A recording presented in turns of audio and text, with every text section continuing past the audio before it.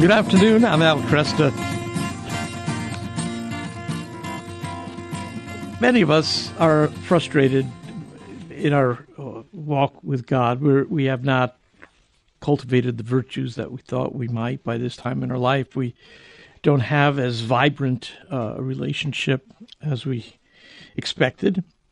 And unfortunately, what happens then is as people's aspirations dim, they tend to shy away from the very things that could inspire them again. So they tend to shrug off prayer or reading scripture, and oftentimes even attending Mass. Let me take a verse from the New Testament, Colossians chapter 1, verse 10, which I think is an incredibly important passage. It's part of Paul's prayer for the Colossians. And what I love about it is, at first glance, it looks like just basic common sense. So he's writing, so that you may live a life worthy of the Lord and please him in every way, bearing fruit in every good work, growing in the knowledge of God, or actually increasing in the knowledge of God. Let me read it again. So that you may live a life worthy of the Lord. I mean, that's pretty remarkable, isn't it? To live a life worthy of the Lord. But the reason for that is because the Lord is indwelling us. That's why we can do it. It's because of God's grace. Live a life worthy of the Lord and please him in every way, bearing fruit in every good work, increasing in the knowledge of God. Now, that little phrase, increasing in the knowledge of God, is the dynamic. This is where the volume gets turned up. This is where it's not the same old thing. This is where you can strengthen that link between belief and behavior, right?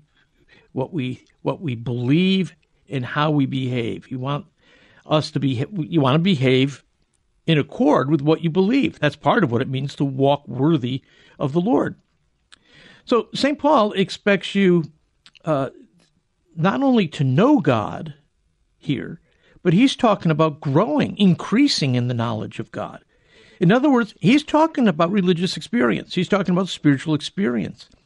Something that in your own life you can identify. You can say, I am or am not increasing in the knowledge of God.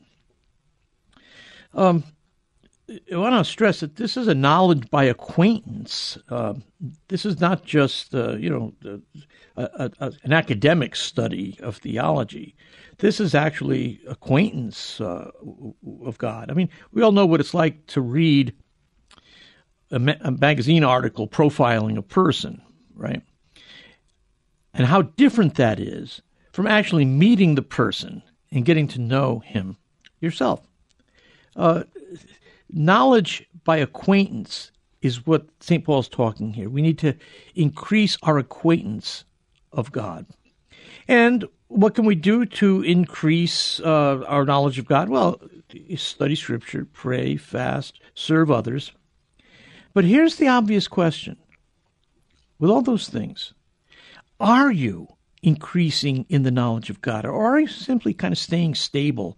You're living off past encounters. You're not maximizing your experience anymore. You're kind of satisfied with a high school diploma when Christ is offering you a PhD. So when we speak of increasing our knowledge of God, as I said, you can read all the books you want about God, and you'll have lots of information. But it doesn't mean that you'll necessarily become acquainted with him. And I'm a big proponent of reading theology and reading Scripture and reading the Catechism. But I also know that we need to know God by acquaintance. And that's what lies at the heart of all true religion. If, in fact, we don't have that kind of knowledge of God, then we end up with false hopes. We end up with religious errors, heresies, doctrinal deviation. If we are unacquainted personally with God, we can get superficial, we can get arrogant, we can get worldly. And this has been a problem. This is a problem for any Christian community, okay? This is not just Catholics. Every Christian community, the history of Protestantism is itself always, it's a history of renewals and revivals and splitting apart because of renewals and revivals. And, so this is constant. People want to know God. And John Paul II made it very clear that the Catholic Church, at the time he was writing, was full of those who have been sacramentalized but not evangelized. He said it is possible for baptized Catholics to be still without any explicit personal attachment to Jesus Christ. So, it's possible to have received the sacrament of regeneration, baptism, and have no personal attachment to Christ.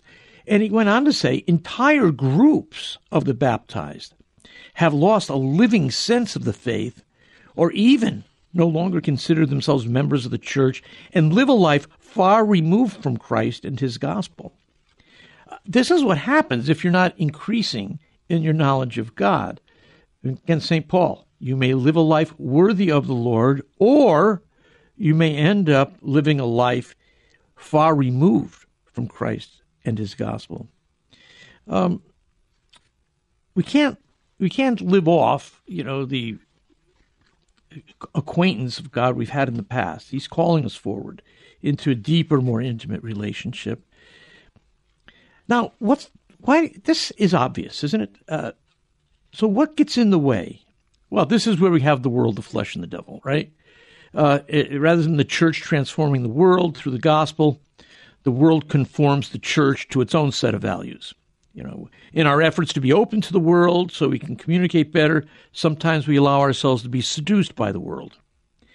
And in the New Testament, very clearly, the church is a distinct community. It's a visible society, and it is in conflict with what is broadly called the world. There are two different populations, two different residences, two different ways of life, two different worldviews, and they're antithetical to one another. This is why St. Paul, in one of his classic passages on the spiritual life, writes in Romans 12, verse 1, "Do not be conformed to this world, but be transformed by the renewing of your mind." And you can look this over in lots of different translations. Here's another one. "Don't let the world around you squeeze you into its mold. Conform no longer to the pattern of this present world. Don't be like the people of this world," is another one. No matter what translation or paraphrase you read, the message is clear. Christ sets your agenda. Don't let the world's agenda dictate yours.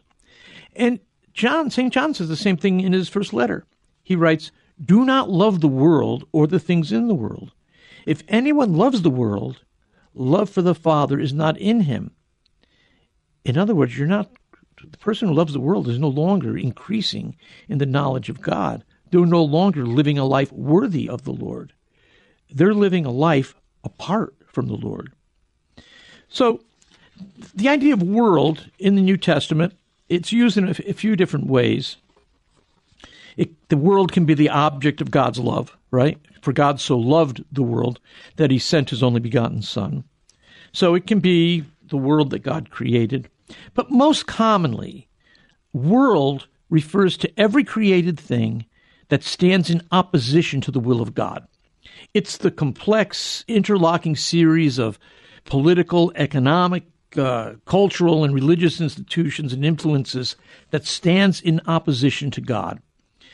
1 John 5:19, "The world is Satan's domain, and the god of this world, according to St. Paul, is Satan." That's a human society organized under the power of evil, and it's competing all the time for our hearts and for our minds. So you have the person who's increasing in the knowledge of God and living a life worthy of the Lord, and you have, in contrast, the worldly person.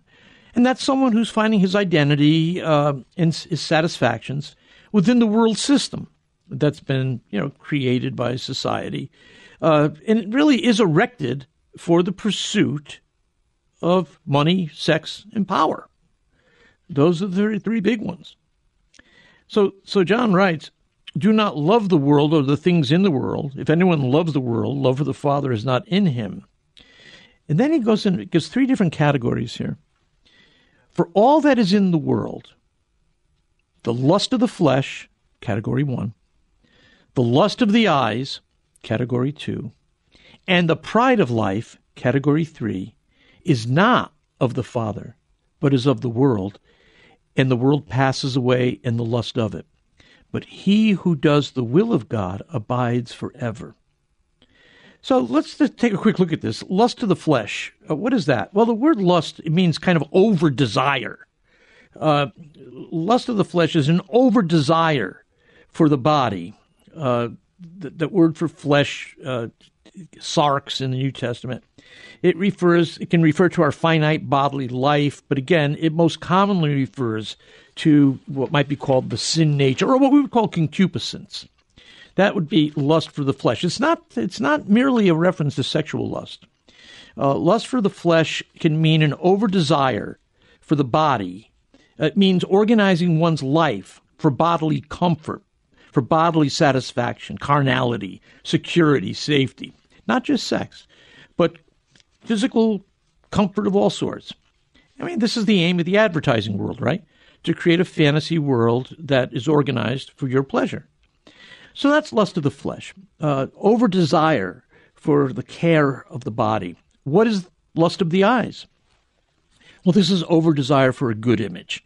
It's to be seen as superior, to have an outward appearance that people admire, a prestigious reputation. It's a way of managing people's impressions of us. That's the lust of the eyes. How am I coming across? How do I look? And then there's the pride of life.